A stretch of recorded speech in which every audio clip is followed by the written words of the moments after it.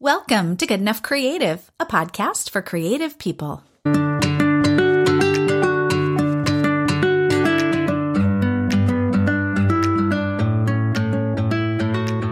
Hi again, welcome back. I'm your host, Marie Green, and in today's episode, we're talking about the seasons of our creativity and how our creative goals can ebb and flow through life. Learning to recognize and adapt to the seasons of our lives can help us embrace changes to our interests, energy, resources, and abilities. So let's start by talking about what it means to have seasons of creativity. I was talking to a friend of mine the other day about ailments, a true sign of not being quite as young as we used to be. And she mentioned that she's not able to knit as much anymore, at least not for long stretches of time, because her body gives her signals that it's time to get up and move. Our creative output and our energy and even our focus will shift over time as our bodies change and our responsibilities evolve and as we grow as people. What might have been the perfect hobby or creative journey in college may not feel quite as aligned for a new parent or someone who's caring for an aging relative or who's just embracing the big life change of retirement. We go through periods where we have so much energy to do all the things that interest us. And I don't know if we actually have more time when we're younger or we're older, because so much of that just depends on what we're doing in life. But it really does feel like I'm busier now than I've ever been. And I feel so much more aware of how short time is, and it makes me prioritize differently. But I think there's a real challenge in accepting that some periods of our lives require us to approach things differently. There's not a lot of support for that. Slowing down or being more intentional about how we spend our time is sort of contrary to how the world works these days in this fast-paced, quickly changing environment. Technology makes everything seem instant. Have you ever watched a video or a reel of someone decorating an intricate cookie or cake? Everything is sped up, which makes it feel like you can design this elaborate piece of edible art in 10 seconds.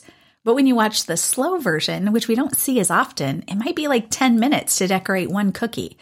So we have this warped sense of how long things take, and I think it's normal also to internalize this need to produce more and that somehow our value is connected to how much we create. But our energy can change even just based on the emotional baggage we have going on, not to mention changes in our health or going through something physically strenuous like moving.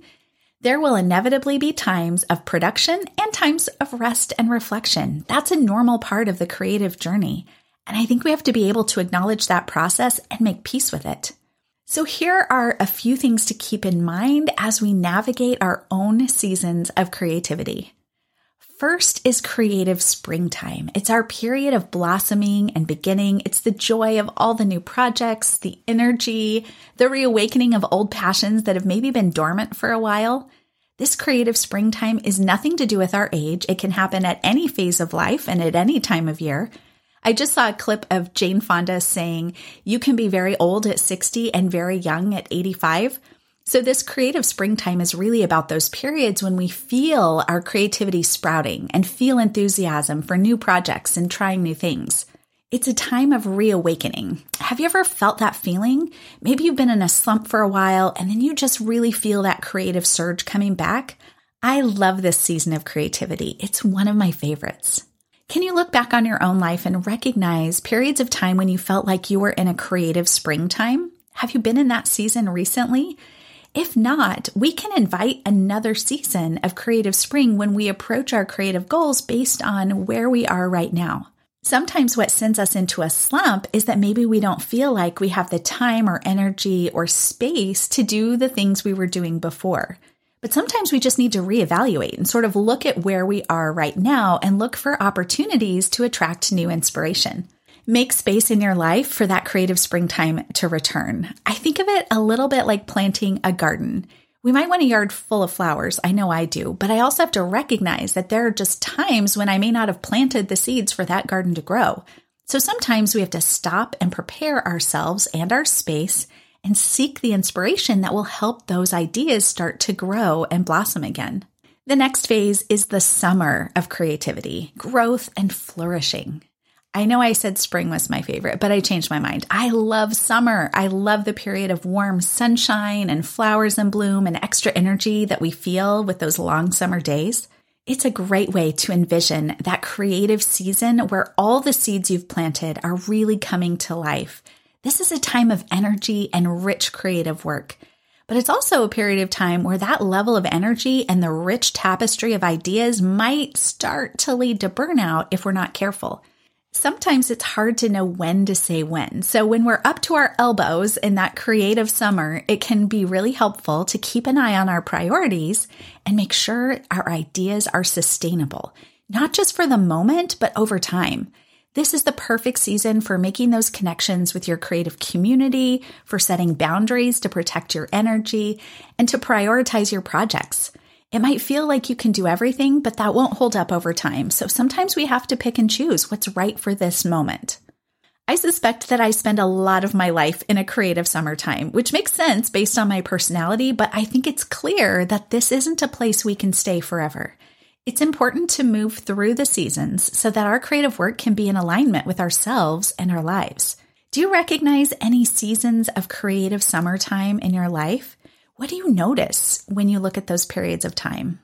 The next season is the autumn of creativity, a time for harvesting and reflecting. There really is something magic in the air when the season starts to shift to fall and you can smell the change. The leaves start to turn and they start to fall off the trees, and there's often a hint of wood-burning fire somewhere. There's such a crispness. It's wonderful. It's the perfect time to reflect on what you've created in the past and to really savor and enjoy the fruits of what you've already done. It's a time to wind down and reflect. Speaking for myself here, I am often in such a hurry to get to the next thing that I don't take that time to wind down and reflect. It's like finishing a big project at work and skipping the debrief where you unpack how it went and what you learned and what you might do differently next time. That's an important part of the journey.